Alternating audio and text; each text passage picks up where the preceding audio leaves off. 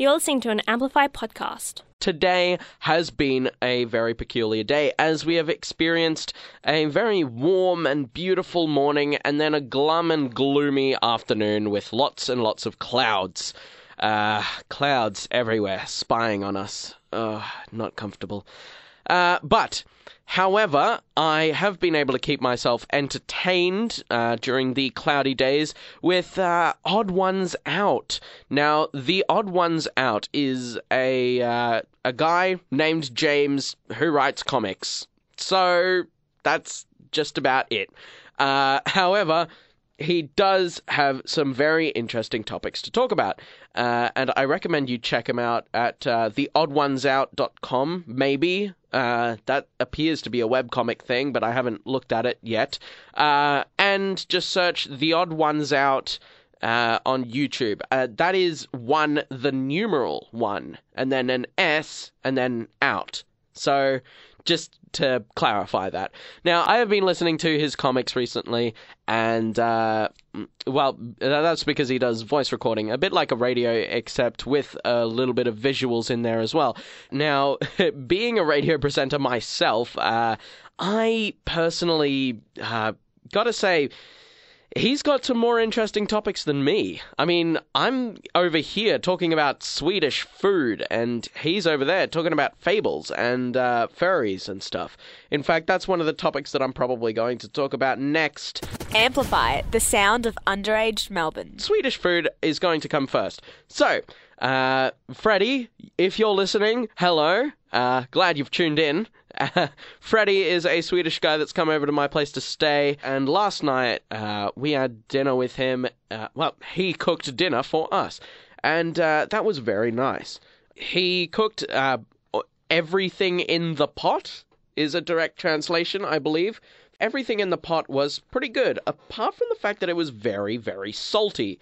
It had as much salt as Sweden has a lack of copyright laws. Pirate Bay is not exactly a very friendly website. But it was a very delicious meal. It's basically just chopped up things thrown into a pot along with a crap ton of salt and meat as well from sausages, and there was also some bacon in there that I really enjoyed. But yeah, I recommend you search up a recipe for it. It's a lot like my family's version of Bubble and Squeak, which is what we have every day after we've had a roast, which is where we pretty much chop up all of our leftovers, chuck them in a pot, mix it in with some cheese and some sort of sauce, I think. I think it was just cheese sauce, yeah. But it really does taste very nice, and it's a good way to really just, use up all the leftovers from the roast, and it's quite alike to everything in the pot. Amplify. Amplify. Amplify. Amplify. Amplify. What I wanted to talk about now was how I feed off of other people's emotions. Now, that may seem kind of grim at first, but once I explain it to you, you'll find out why. So, no, I'm not some kind of mutant hybrid monster thingy-mabob that sucks emotions out of people. No. I get my emotions from other people, as in, I find that when I'm around people who are frowning all the time, I don't feel so well. I sort of feel kind of sad, and I don't know if it's just me being really, really over-empathetic, pathetically empathetic. Then tweet us in at #AmplifySYN and tell me, do you find yourself being influenced by people's emotions? On the train today, when I was just sitting down on the train, and a person came and sat down in front of me. They looked quite sad. I smiled at them, and then they grinned back. It's small things like that. And then later on, when I was surrounded by people who were frowning and I was feeling down, someone smiled at me, and then I all of a sudden felt happy. I don't know how that works, but it does. I don't know. I don't know. I'm personally very confused about that. Amplify! I wanted to talk to you guys about the Umbilical Brothers. Now, I thought that the Umbilical Brothers were American, like just with slightly European accents, you know? But, it turned out that they lived in Australia. Now, the funny story that I have behind this is the fact that what happened was, I was just on my computer normally, then all of a sudden I got a notification saying that the Umbilical Brothers had released a new video. So I watched that, and they said that they were touring Europe, including Australia. And that's when I found out that they were doing Australia first. In fact, they've got one show on right now. If you're there and you're just listening to the podcast because you didn't have time to listen to this wonderful show here, then please tell me about it because I would really love to know. I really wanted to get an interview with the Umbilical Brothers, but no one has gotten back to me on that. Why? I would have loved to meet the Umbilical Brothers because, honestly, I watched their kid-friendly versions of their acts on DVD, and they were absolutely hilarious. I don't know if I was 7 or 8, but they've been doing it for a very long time. And it's pretty much a mix between miming and, sound. It's just miming with sound. But they basically play a very funny version of make-believe on a stage with an audience and a camera. So it's pretty much like that.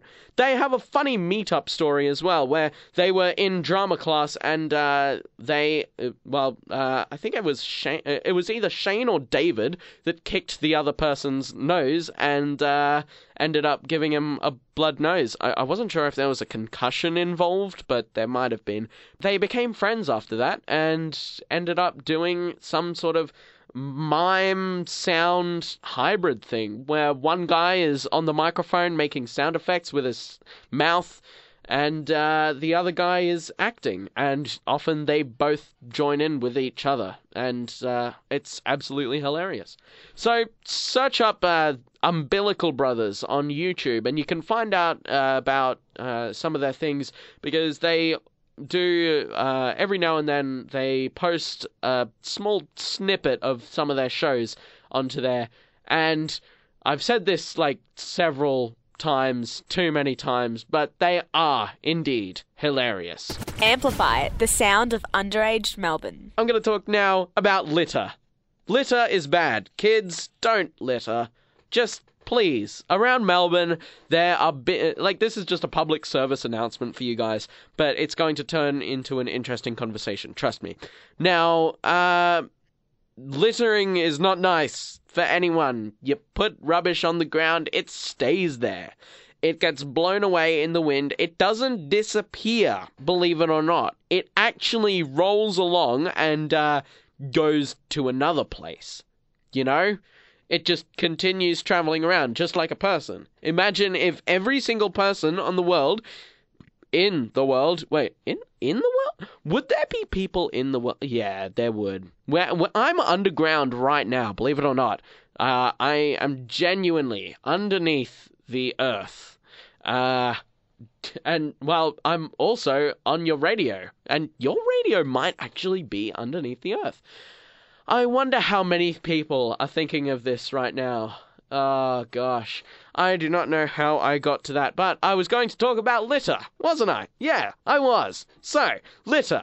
No one likes it. Imagine if every single person on the planet was a dirty piece of scrunched up paper. Now, for some of you, that's not very hard. And for others, if you have anyone you like, then just, pretend that they're still normal humans, or whatever other animal they may be, or maybe they might not be animals. But either way, imagine if every person is a scrunched up piece of dirty paper. And as you know, in places like Flinders Street, or Melbourne Central, or Flagstaff, and Parliament, and stuff like that, there are tons of people around. Now, if every single person there was a piece of dirty paper, then that would be pretty much the equivalent of if everyone littered for a day. You know, everyone had all of their rubbish just thrown onto the ground. Now, the train would have quite a hard time getting into the station because of how much litter there is. That's why we have only a few people littering, and they're just the people who don't really care. Or the people who just can't find a bin, which is a bad excuse because there are bins everywhere. If you ever have a small piece of rubbish, please hold on to it, because there is going to be a bin in the next 30 meters. But then that sort of depends on if you're in Melbourne City or in a different town or something. But either way, just don't litter, please. It's not nice for anyone. Amplify. Amplify. Amplify. Amplify. Amplify. Llamas and alpacas. Now, you might be wondering, what's the difference between a llama and an alpaca? Now, the reason why people ask this question so often is because they don't usually see llamas and alpacas together, let alone llamas and alpacas often. I've only seen like 1 or 2 llamas in my entire life, and that's when we were on a road trip. And then what apparently is an alpaca I see very daily. Now, it turns out that llamas are like twice as big as alpacas, and they have curved ears while alpacas have like short, stubby, straight ears. So that's that for you. Now, apparently llamas make really nice pets. And you know who else loves llamas? EA. Electronic Arts. Yes, that's right. The same guys that made my favorite video game of all time, Spore. And they also made The Sims and SimCity and other popular games like that. Now, you may have noticed a lot of llama Easter eggs in all of Electronic Arts' games. In Spore, they have these things called spoffets, which are a mix between a sheep and a llama. And they put them in every single one of their galactic adventures. Every adventure in Galactic Adventures on Spore. Now, they also have a lot of references toward llamas in things like SimCity, which is some of the randomly generated building names can be Llama Association. It's kind of funny, though, because one of the disasters that you can select in SimCity is a llama rampage, which is where a bunch of giant llamas come out of nowhere. That's on the Wii, though. I'm not sure. But, yeah, on Sims, it's also a thing because some furniture is llama-based. And some of the things you can find are also llama-ish. I think there was a plant that you could find somewhere from a randomly generated seed. That's not seed as in like world generation seed. I mean like an actual seed that you can plant in the ground. But it wasn't a real seed in real life. I mean, you understand. You can find a seed in the game, and it's something like the llama fruit or something like that. Yes.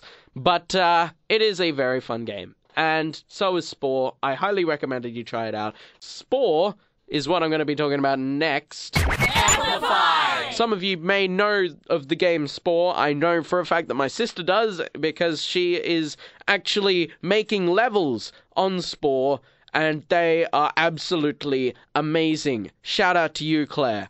I love you. Now, Spore is basically a game by Electronic Arts. It is very old. I'm talking like 2009 old. That is very, very old in internet years. And yet, it's like still by today's standards. It looks beautiful. The graphics are pristine and delightful, and the freaking gameplay is amazing. You get to create everything, and I mean everything. And you have a whole galaxy with individual planets on there. It's insane. It is absolutely amazing. It's a galaxy inside of your tiny little computer box. Ah, it is beautiful.